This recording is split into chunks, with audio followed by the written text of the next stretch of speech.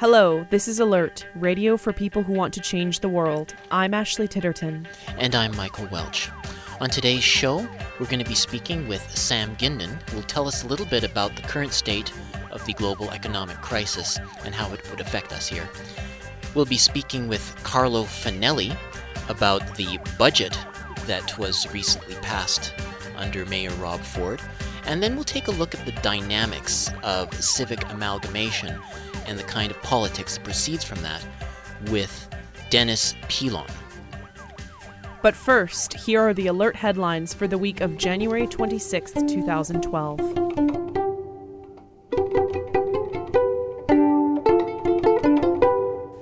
Federal civil servants are walking around holding their breath these days, not knowing when their department is going to fall prey to the cost-cutting axe.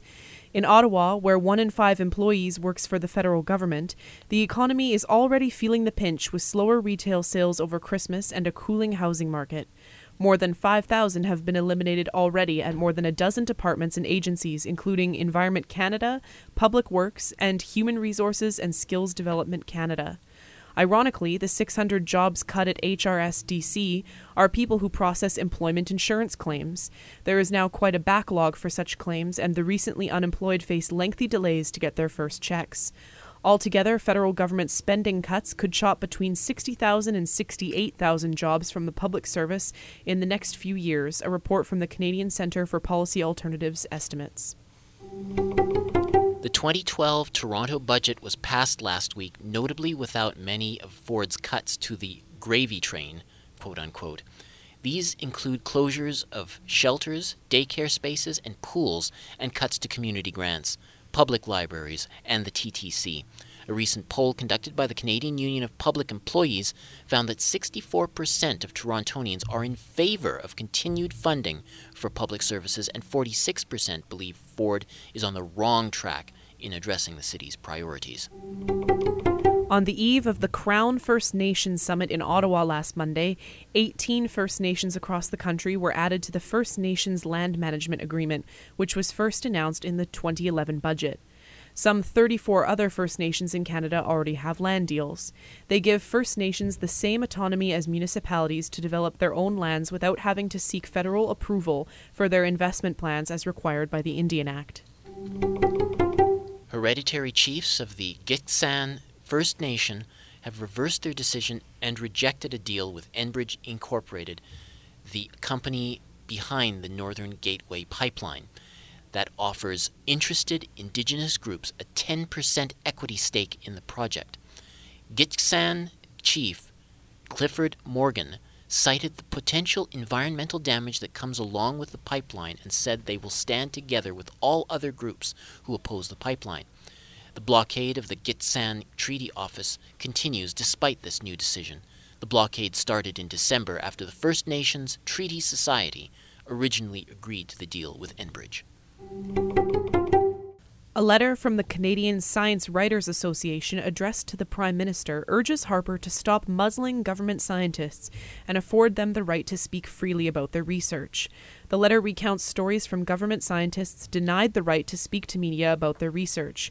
As it stands, all media requests must go through public affairs officials in Ottawa, where most are denied.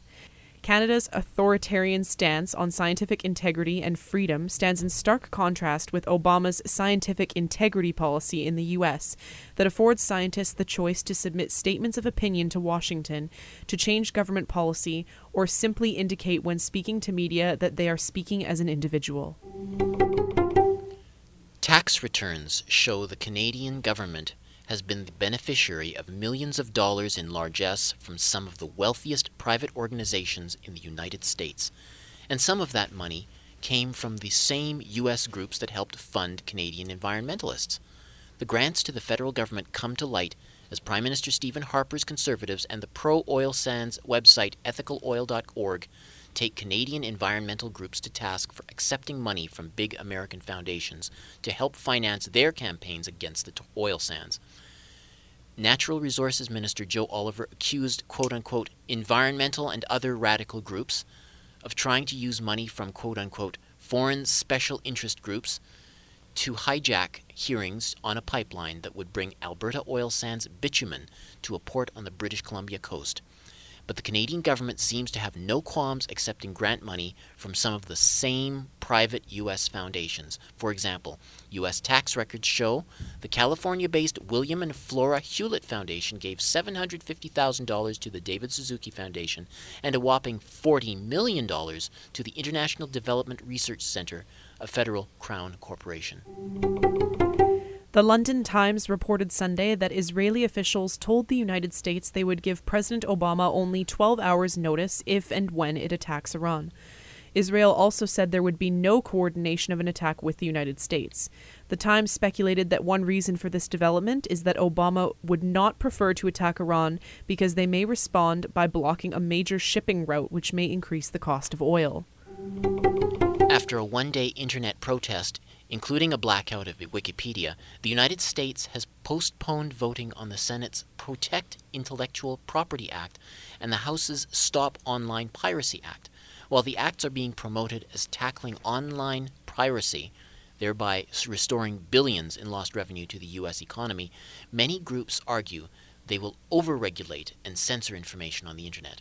The same day the U.S. postponed voting, the FBI served arrest warrants for owners of one of the largest file-sharing sites, megaupload.com. Those are the alert headlines for the week of January 26, 2012.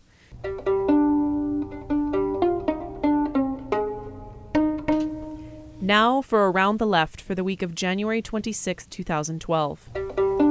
On January 29th, from 4 o'clock p.m. to 6 o'clock p.m., come to Eurozone from Greece to Germany, a talk by Paul Kellogg aiming to explain the crisis by focusing on the contradictions of capitalism as outlined by Marx. The talk will look not only at the Eurozone's weakest economy, Greece, but also its strongest, Germany. Paul Kellogg is a political economist who teaches in the graduate program at Athabasca University. The talk will take place in room 8201 of the Ontario Institute for Studies in Education, 252 Bloor Street West at St. George Subway in Toronto. The forum Solidarity versus Austerity will take place Tuesday, January 31st at 7 o'clock p.m. in the Ottawa District Labour Council Boardroom, 280 Metcalfe Street. The Ontario Coalition Against Poverty's Raise the Rates campaign will be hosting a film screening and panel discussion featuring John Clark of OCAP and Cindy Foreman of CUPW. Join other workers in discussing why trade unionists need to join the fight for increased social assistance rates and a decent income for all.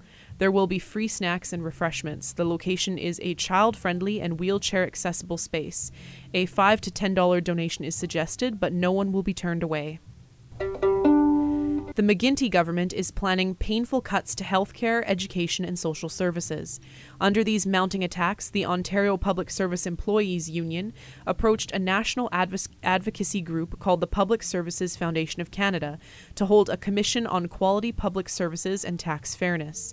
The PSFC and the OPSEU will hold province-wide hearings and town hall forums, and citizens of Ontario are encouraged to make submissions.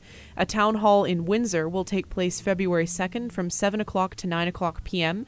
at the Windsor Central Library, with the hearings taking place the following day from 9:30 a.m. to noon. To apply for standing, email Commission Officer Kiera Chion at kchion@opseu.org. On February 4th at 11:30 a.m. in the Bayhan Centre of the University of Toronto, attend the one-day political conference Occupy, Strike, Resist: How Do We Beat the 1%? The next steps of the movement and the best ways to challenge capitalism will be discussed during numerous workshops and meetings all day. For more information, email occupystrikeresist@gmail.com. On February 8th, from 6 o'clock to 8:30 p.m., the Aboriginal Women Reclaiming Our Power Project, Moon Voices, of Gunniganichik Inc. and the Institute for Women's and Gender Studies at the University of Winnipeg invite you to participate in Moon Voices Share Indigenous Mothering, creating a place of love for the next 7 generations. It will be a sacred space and opportunity for Indigenous women to listen to the stories of other women, share our own stories, and think about the ways in which our roles as mothers, grandmothers, aunties, sisters, and friends help shape our communities. The event will take place in the Bowman Centre and is free and open to all. For more information, contact Kim Hunter at iwgs@uwinnipeg.ca or Shannon Cormier at scormier@kanikanichik.ca. On February 8th from 6 o'clock p.m. to 10 o'clock p.m. in Ottawa, come to the Unlawful Access Legislation Forum, which will examine electronic surveillance laws and how they invade privacy. Taking place in the amphitheatre at St. Paul University, 223 Main Street, the event will feature the launch of the book The Internet Tree, The State of Telecom Policy in Canada 3.0, a viewing of a mini documentary on these issues called Unlawful Access, as well as panels and discussions. For more information on this event and a list of panelists, search for the Facebook event page. That's all for Around the Left for the week of January 26, 2012.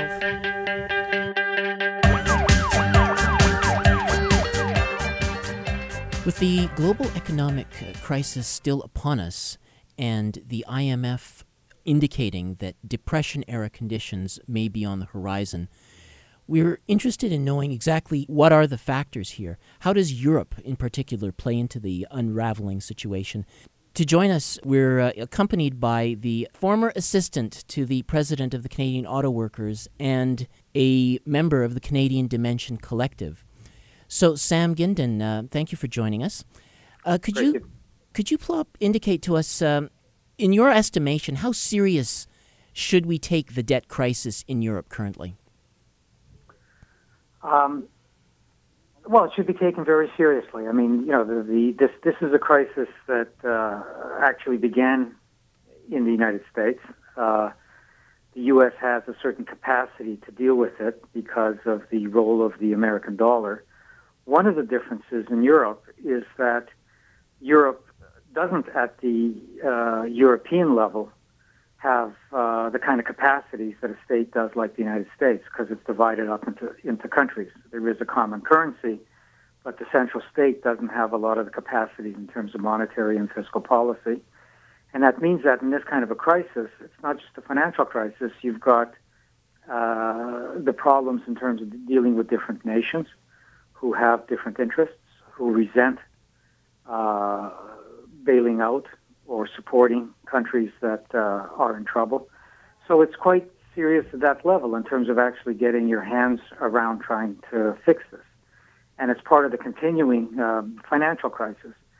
What makes this so complex and difficult is that, on the one hand, states are trying to regulate finance, but they don't want to regulate them to the point that they lose what they see as the dynamism of finance. So it's not a question of taking them over. That's one of the contradictions they have to deal with. And the other contradiction they have to deal with is that in order to keep the banks happy and to boost their confidence, they run austerity programs. And those austerity programs mean that even when you begin to fix the crisis for the banks, which is what they're trying to do right now, they're trying to figure out how they solve this problem for the banks, it means that a lot of the cost is being shifted onto workers. And in the context of Europe, that affects people very unevenly, and part of the crisis is about how unevenly this affects people across Europe. Well, don't these austerity programs, I mean, isn't it pretty clear that when people are faced with these sorts of measures that they end up spending less and are not able to, that it works against the kind of economic recovery that you should be seeing, no? Yeah, no, that's exactly part of the contradiction is exactly that in order to fix the banking system, in order to restore the confidence of the banks, you end up doing these austerity programs, which mean that the economy actually gets into worse shape, and that has an impact on the banks. I think what will happen is that they're trying to use this moment to really discipline labor and to weaken labor and at the same time fix the banks. At some point, to get out of this crisis, they are going to have to stimulate the economy. And the way they've been doing it primarily has been to add money to the economy, flood the economy with money. But that has a very slow impact, if any impact at all. What you have to do to get out of this crisis is to engage in major, massive spending, and not just through stimulus, through taxes, but through direct spending. But at the same time, it is complicated because spending alone, you still have to deal with the financial problem as well. You still have to deal with the fact that you're dependent on these private banks who have this enormous weight in the system, and therefore you're dependent on having to fix them. And that's what makes all of this both complicated and raises the question of who's going to pay for this. And we've just gone through a period of, incredible growth in inequality, and what we're seeing through this crisis is even more inequality. And one of the things that this crisis really shows is a lot of people kept thinking about Europe as a counterexample, Europe as a social democratic counterexample to the United States. And what we see is that, we're finally putting that myth to bed. What we're seeing in Europe is it gravitating towards the American model ever tighter. And it's highlighting the fact that what we're seeing is a crisis in capitalism. And I don't mean that they're not going to get out of it, but they're only going to get out of it after imposing an awful lot of pain on the rest of us. And one of the questions that has to be asked is, well, what's our response? Do we just want to fix the system so we can continue with neoliberalism? Because that often happens when there's a crisis. All people want to do is get back to normality. Or instead of the offensive all being on the right and all the alternatives being pushed on the right, do we actually begin to put other alternatives on the agenda? And what those other alternatives would have to mean is we begin to challenge the role of finance in the economy. We begin to talk about the fact that if you're going to treat finance as a public utility in the sense that we all depend on it, so we have to make sure it's functioning, then why don't we make it into a democratic utility so that actually becomes, all that bailout money becomes an investment in our future. If we're going to pay the price anyways, why don't we actually see it as an investment that we'll get something out of through taking over the banks? That's one part of this. And the other part of it is we have to really deal with challenging private property in terms of, if we don't challenge property rights, we're not getting jobs. What we've seen, even when the economy was doing well, was that the good jobs have been disappearing anyways. And, this isn't just a question of Keynesian stimulus. That hasn't been working. So we really have to ask some quite radical questions about where we've been and where we're going. And if we don't do that, things are going to get worse. Sam, your points sort of raise a slogan made by the Occupy movement. We won't pay for your crises, as if this crisis we're seeing currently is ultimately a crisis of capitalism. Mm-hmm. So as resistance to government austerity grows, as we've seen in Greece and Spain, Wisconsin, could it grow to the point where the governments cannot implement these austerity measures on behalf of the banks, and where would that lead? Well, so far, there's been resistance. The significant thing about the Occupy movement is, first of all, it showed that audacious action actually can touch a nerve and should be considered much more broadly. It showed that if you begin to really put on the agenda the question of inequality, not just things like deficits, that also touches a nerve and gets to some basic truths that everybody should be talking about. But at the same time, it was only a protest. The question is this a moment that we saw with Occupy, or is it a movement? And so far, it's only a protest, a moment.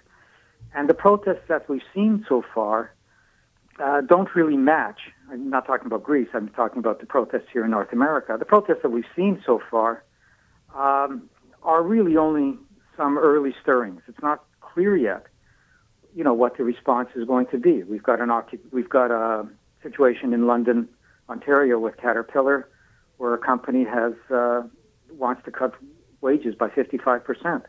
Well, the question is, how is the labor movement going to respond? If it's a traditional response of being militant on the picket line, that won't solve the problem. The labor movement is going to have to come up with much more radical solutions because the moderate solutions aren't practical anymore. And so this is really a challenge to, our ability to build out of this a left not just some resistance, but a left that begins to really develop the capacities to take on capitalism. And we're very far from that right now. It's not clear that coming out of this crisis, there will be that kind of a movement. And that's the challenge, if we can build that kind of a movement. Because if we can't, there will be some stimulus, because there has to be. You just can't get out of this crisis, even from capitalist perspective, without some stimulus.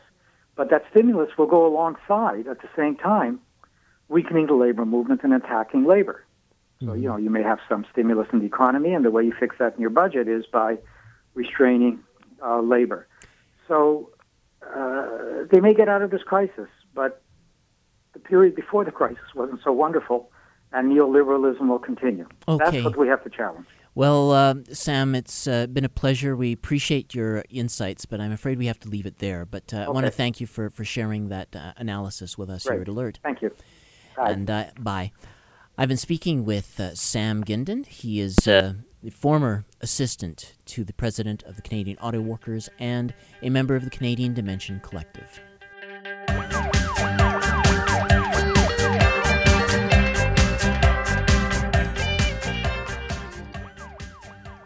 The months-long fight over the City of Toronto's budget is important not only because Toronto is Canada's largest city, but because it might well be the precursor to what people on other cities will be facing over the next few years. Cities are all in an austerity mode, much like the provinces and the federal government itself, even more so as many services have been downloaded on municipalities without a shift of revenue sources of an equivalent degree. To give our listeners an insight into this vitally important issue, Alert has contacted a man well-versed in the battle of Toronto's City Hall. Carlo Fanelli has worked for the City of Toronto over the last decade, most recently as a children and youth program coordinator. Currently, Carlo is in the final stages of completing his Ph.D. at Carleton University and is editor of Alternate Routes, a journal of critical social research. So, welcome to Alert. Well, thank you for having me. Okay, Carlo, before telling us about the budget that eventually passed at last week's exciting City Hall meeting, could you summarize, in your view, what Mayor Rob Ford had intended to cut? Well, it was very clear since Ford's election in 2011 what his mandate was, and that was basically to sell off as much of the city as he could, and this meant not only privatizing things, but really looking to marketize in a lot of ways the programs and services that Torontonians have come to rely on. Leading up to this budget in particular, we have to keep in mind the backdrop of the 2011 budget, which really set the terms of how this budget was going to happen moving forward. And what had happened there was a number of things were initiated, such as freezing property taxes for 2011, eliminating a $64 million source of revenue in terms of the vehicle tax, increasing wages for police of around 11.5% over 4 years, offering buyouts, cutting expense budget, and things like this. And this really set the terms of what was going to happen over the course of this budget. And for the 2000 budget, Ford was really adamant on cutting the budget by about 10%, which in a $9.1 billion budget was really about $900 million or so. So some of the things he had wanted to cut were food for hungry children, a hardship fund for sick and the poor, community center programming for youth and seniors at priority centers, arts and community grants, things like snow clearing and grass cutting, as well as a number of homeless shelters and reductions to transit services. Bear in mind also that this included layoffs of around 1,200 existing workers as well. Mm-hmm. And what, in terms of these impacts, on top of what the province has been doing, how do you see those forces combining to impact on Toronto's most vulnerable people? Well, it's very interesting, actually, because we hear repeatedly in the media as well from populist commentators speaking on Toronto's budget woes that's really Toronto has a budget crisis. And if we consider this in a historical perspective, we have to bear in mind the cutbacks which occurred particularly throughout the 1990s, but even now have not returned to levels of costs shared between the province and the city prior to amalgamation in 1998. We've only seen recently the provincial government of the Liberals dealing with their own budgetary problems in terms of a deficit, pick up their share of the portion in terms of Ontario Works, which is things related to income and employment security or funding for the TTC. So this really played out in terms of how Toronto dealt with it. With lacking revenue sources, the only way to really reduce its expenditures was either to cut services or to look to other means of revenue. In the previous Miller administration, looked to increase revenue through the municipal land transfer tax and the vehicle transfer tax, but like I mentioned earlier, Ford had already cut the $64 million source of vehicle tax, and he's very adamant on eradicating the municipal land transfer tax, which brings in about $317 million yearly. There's really no way that this budget shortfall can really be gapped any other way, considering without significant cuts. Mm. Were there any? Let's maybe focus a little bit on the debate that took place in the chamber itself. Was there anything in particular that got emphasized? Was there any gains that may have been accrued from that debate? Well, the hero of the story to really come out in the media has been Josh Cole, who proposed taking $15 million out of a $154 million surplus, which was left over at the end of the year, and putting that towards saving some of the cuts being proposed. And a couple of the things that were saved, and these were very important, were 2 of 7 indoor swimming pools that were proposed, a student nutrition program for about 14,000 students from low-income families, priority services for youth and seniors at 12 school-based community centers, about $5 million worth in transit cuts, as well as 3 shelters and the Immigrant Women's Health Center. Those are really the key things that were saved, but there were a number of cuts that actually went through as well. And this included things like cutting the library budget by about 10%, or roughly $7 million, which will result in fewer hours of service and its 59 branches and a number of fewer collection items. A number of daycares were closed, 5 indoor swimming pools were closed, bus routes were reduced, as well as a number of cuts to different community partnership and investment programs. What about transit? Well, transit's seen a reduction in about 36 of its routes. And this was really about $5 million of that $15 million went towards transit. But Toronto's struggling with finding about $45 million in servicing fees for purchasing new fleet for its subways and streetcars.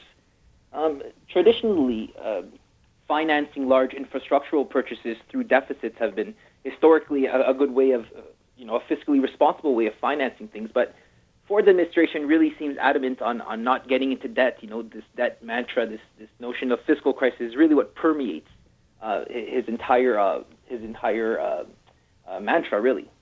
Well, it seems to me that another very important area is housing. And so what kinds of impacts would this budget mean for for people, particularly low-income people?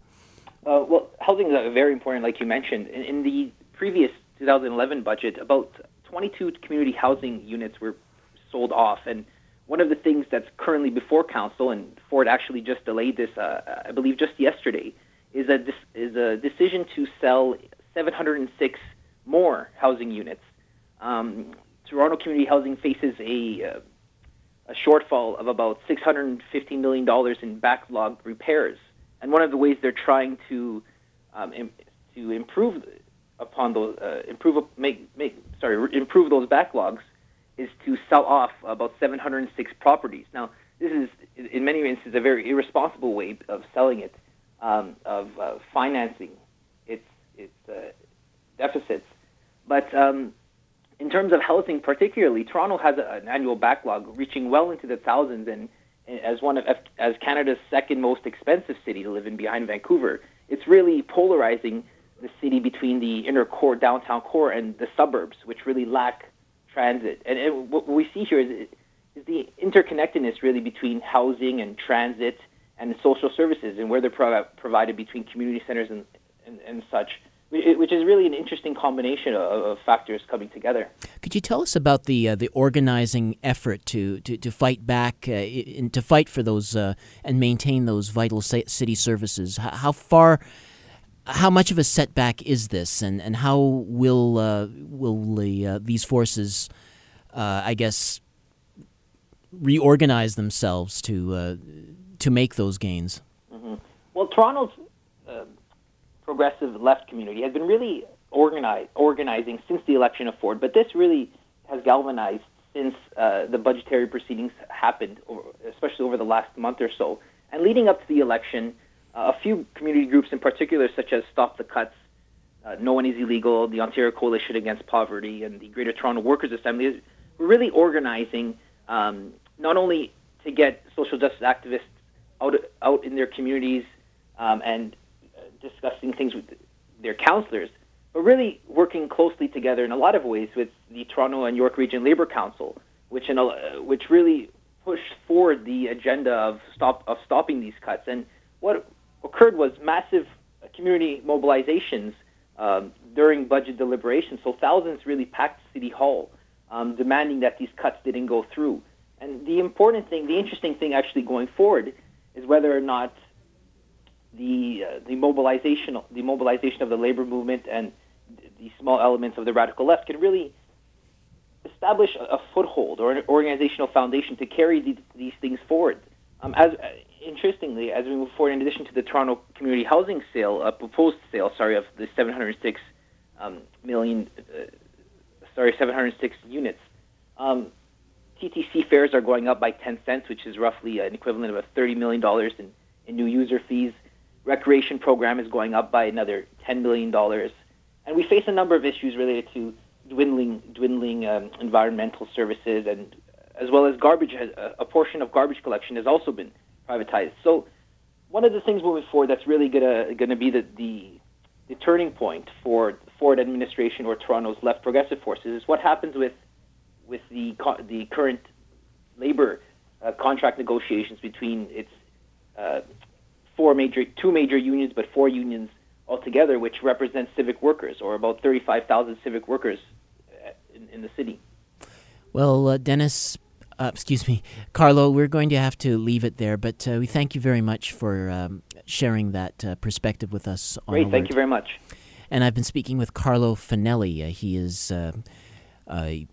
has worked for the City of Toronto over the last decade. He has worked most recently as a children and youth program coordinator and is currently in the final stages of completing his PhD at Carleton University. If you would like to know more about Sam Gindin's views on the economy, pick up the January-February issue of Canadian Dimension magazine that features a roundtable on the global economic crisis with Sam Gindin, Jim Stanford, and Marjorie Griffin-Cohen. It has been argued that electoral success of right-wing mayoral candidates like Rob Ford in Toronto, as well as in centres like Ottawa and Winnipeg, is due, at least in part, to the amalgamation of independent communities beyond the city proper into the dominant municipality. Is the process of civic amalgamation creating a right-wing voter base in suburban and ex-urban communities to the detriment of urban needs? And to what extent is political opportunism in this regard guiding such policy choices? To help examine those dynamics, we're joined on the line by Dennis Pilon, professor of political science at York University and a member of the Canadian Dimension Collective. So welcome to the show, Dennis. Thanks for having me. Okay, could you maybe elaborate a little bit on that whole principle of civic amalgamation leading to these sorts of right-wing Rob Ford-type regimes? Well, I mean, I think the amalgamations happen for lots of reasons, but usually not for the ones we were told. We were told in the case of Toronto that, of course, it was all about efficiency, making civic government work better, reduce duplication of services, yada, yada, yada. When, of course, if we look at what was going on at the time, it was fairly obvious a political ploy by the Harris Conservatives at the provincial level to remove a base of opposition that was very effectively resisting the Mike Harris agenda. So, it wasn't exactly about swamping, but it accomplished the same thing. Now, initially, the amalgamation benefited the right. Then it appeared that there was a bit of rallying of the center-left under David Miller as mayor.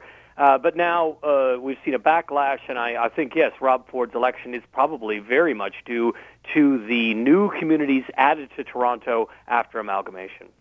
So do you see examples of this in other centers? Maybe is there another example that helps illustrate the phenomenon?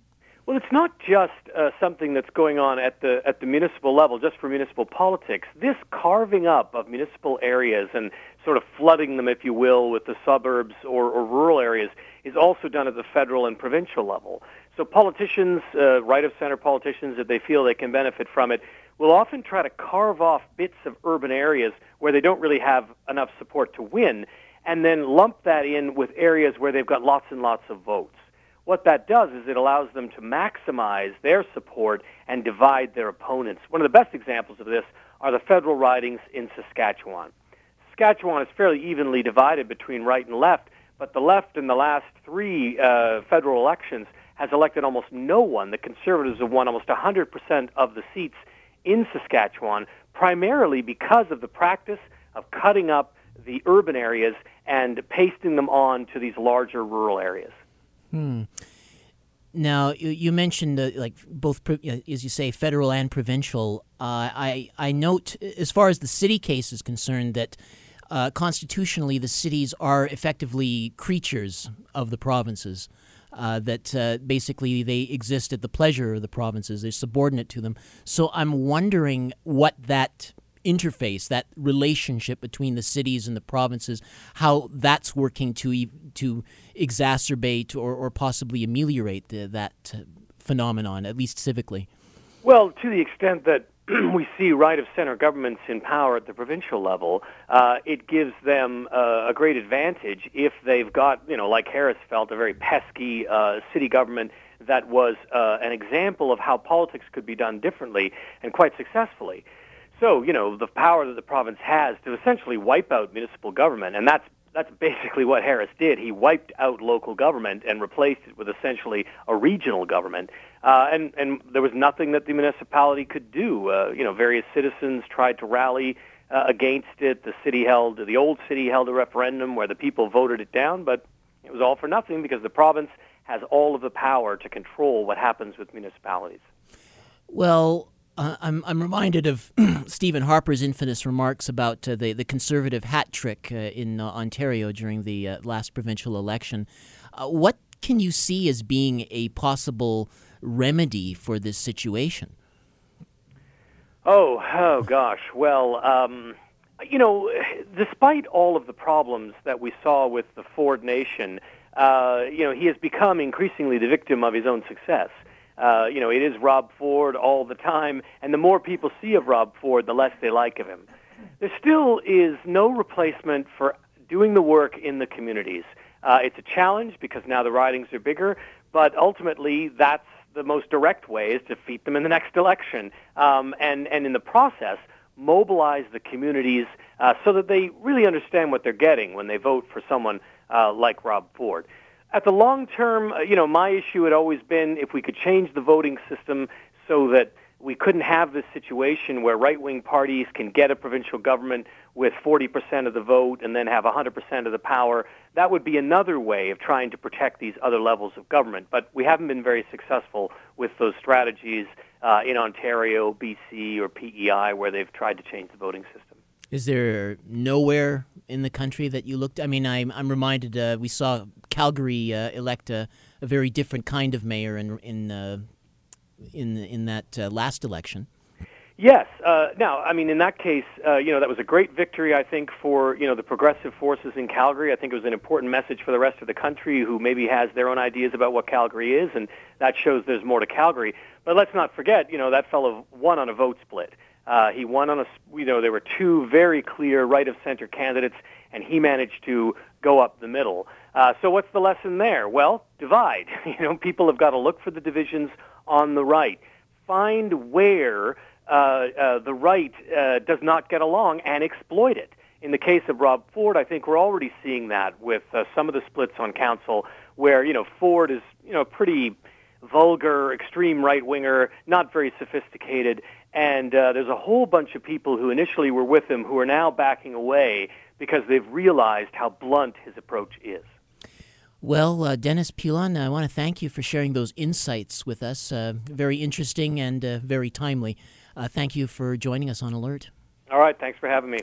And we've been speaking with Dennis Pilon, professor of political science at York University and a member of the Canadian Dimension Collective.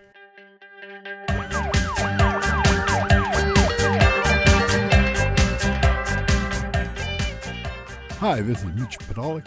This is Music is a Weapon. On this week's show, a little bit of a retrospective, but very much in the context of what we've seen over the last few months of the Occupy movement, the things that we had a few years ago, the struggle in Seattle, the G20 in Toronto. This movement that's happening now, there's beginning to be kind of a ferment that we haven't seen for an awful long time. It's not very sophisticated, it's not very strong yet, but it's a really kind of nice beginning. But I was thinking very much about the music of that, and I was thinking about where that music really comes from and what the history of radical music is. And my favorite part of the history of radical music pretty much has to be the American Civil Rights Movement. And I thought to myself, it would be really good to bring some of those songs back out for people to hear and for people to get those kind of melodies into their soul. So here is Woke Up This Morning with My Mind Stayed on Freedom. Woke up this morning with my mind, it was stayed on freedom. Woke up this morning with my mind stayed on freedom. I woke up this morning with my mind, it was stayed on freedom. Hallelujah, hallelujah, hallelujah, hallelujah, hallelujah.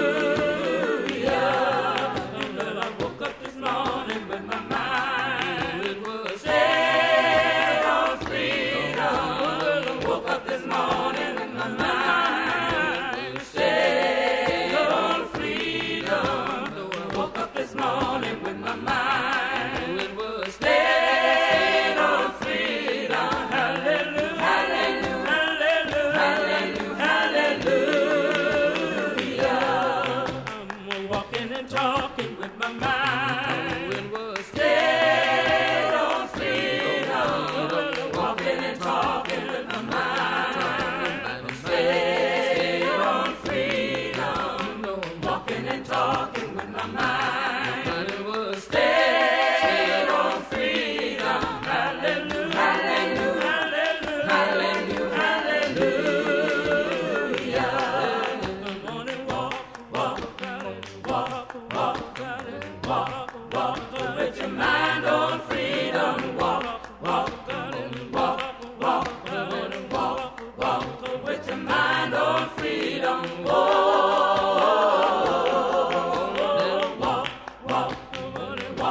Walk, you gotta talk with your mind on freedom. Talk, you gotta talk with your mind on freedom.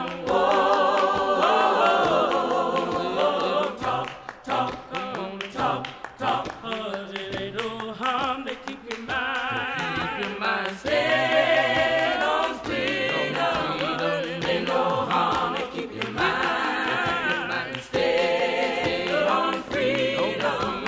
Ain't no harm to keep your mind stayed on freedom. Hallelujah, hallelujah, hallelujah, hallelujah.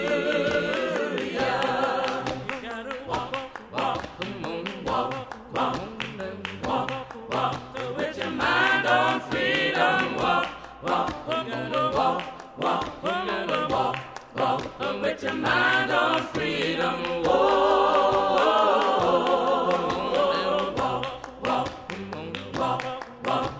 I woke up this morning with my mind stayed on freedom. Woke up this morning with my mind stayed on freedom.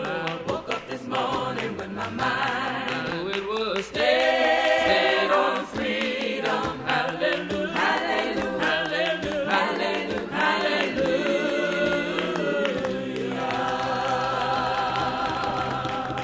Paul and Silas bound in jail, had no money for to go their bail. Keep your eyes on the prize. Hold on, hold on, hold on, hold on. Keep your eyes on the prize.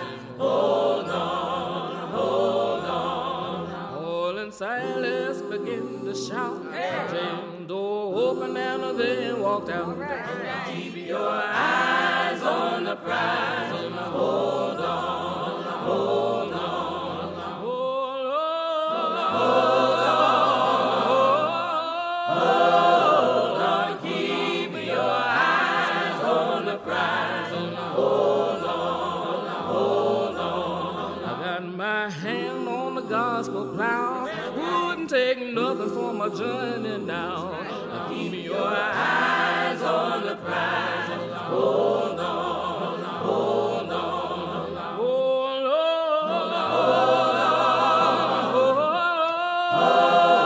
on. Keep your eyes on the prize and hold on, hold on. Well, the only thing we did wrong stayed in the wilderness a day too long. Keep your eyes on the prize and hold on, hold on, hold on. Keep your eyes on the prize and hold on, hold on. The only thing that we did right was the day we started to fight. Keep your eyes on the prize and hold on, hold on, hold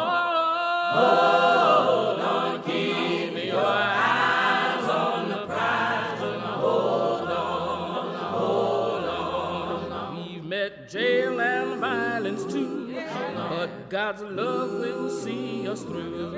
Keep your eyes on the prize and hold on, hold on, hold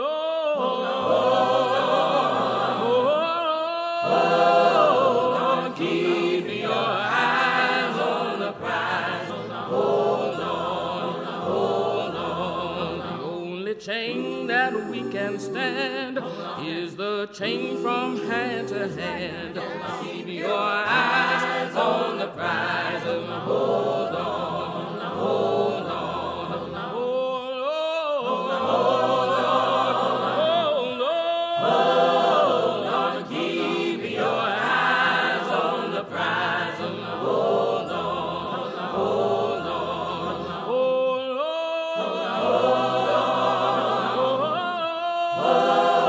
on. Keep your eyes on the prize and hold on, hold on.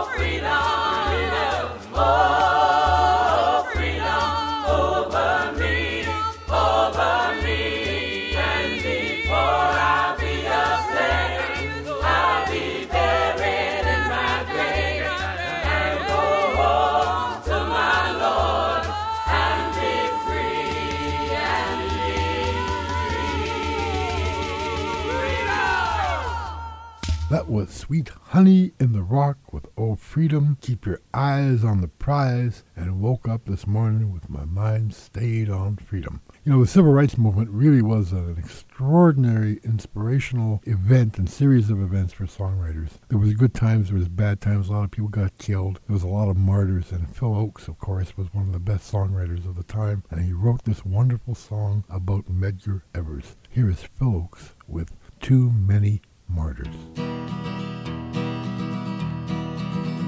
In the state of Mississippi, many years ago, a boy of 14 years got a taste of Southern law.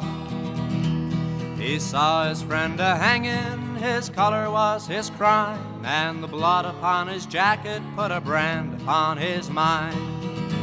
Too many martyrs and too many dead, too many lies, too many empty words were said, too many times for too many angry men.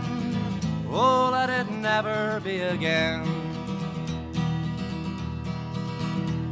His name was Medgar Evers, and he walked his road alone, like Emmett Till and thousands more whose names we'll never know.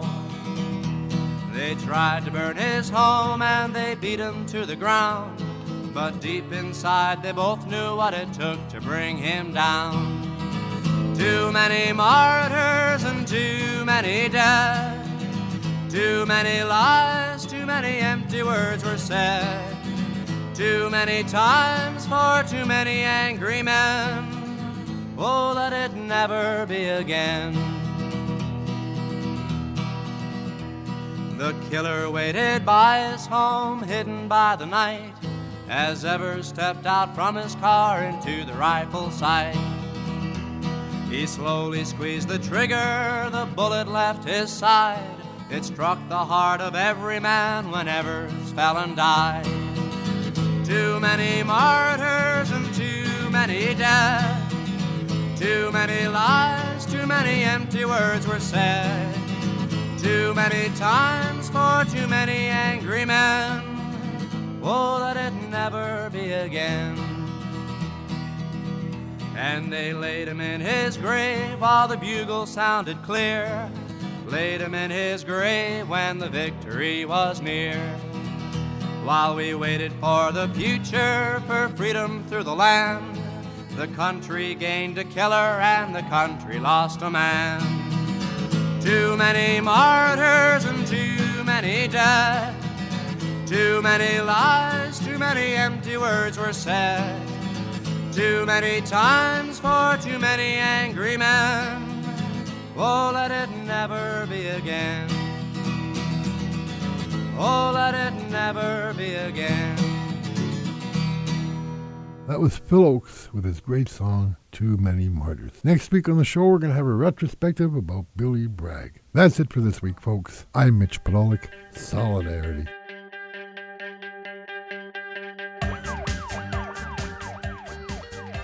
Well, that's our show for this week. Thanks for being with us. We'll be here next week at this time. If you would like to send us a comment, write to alert@canadiandimension.com.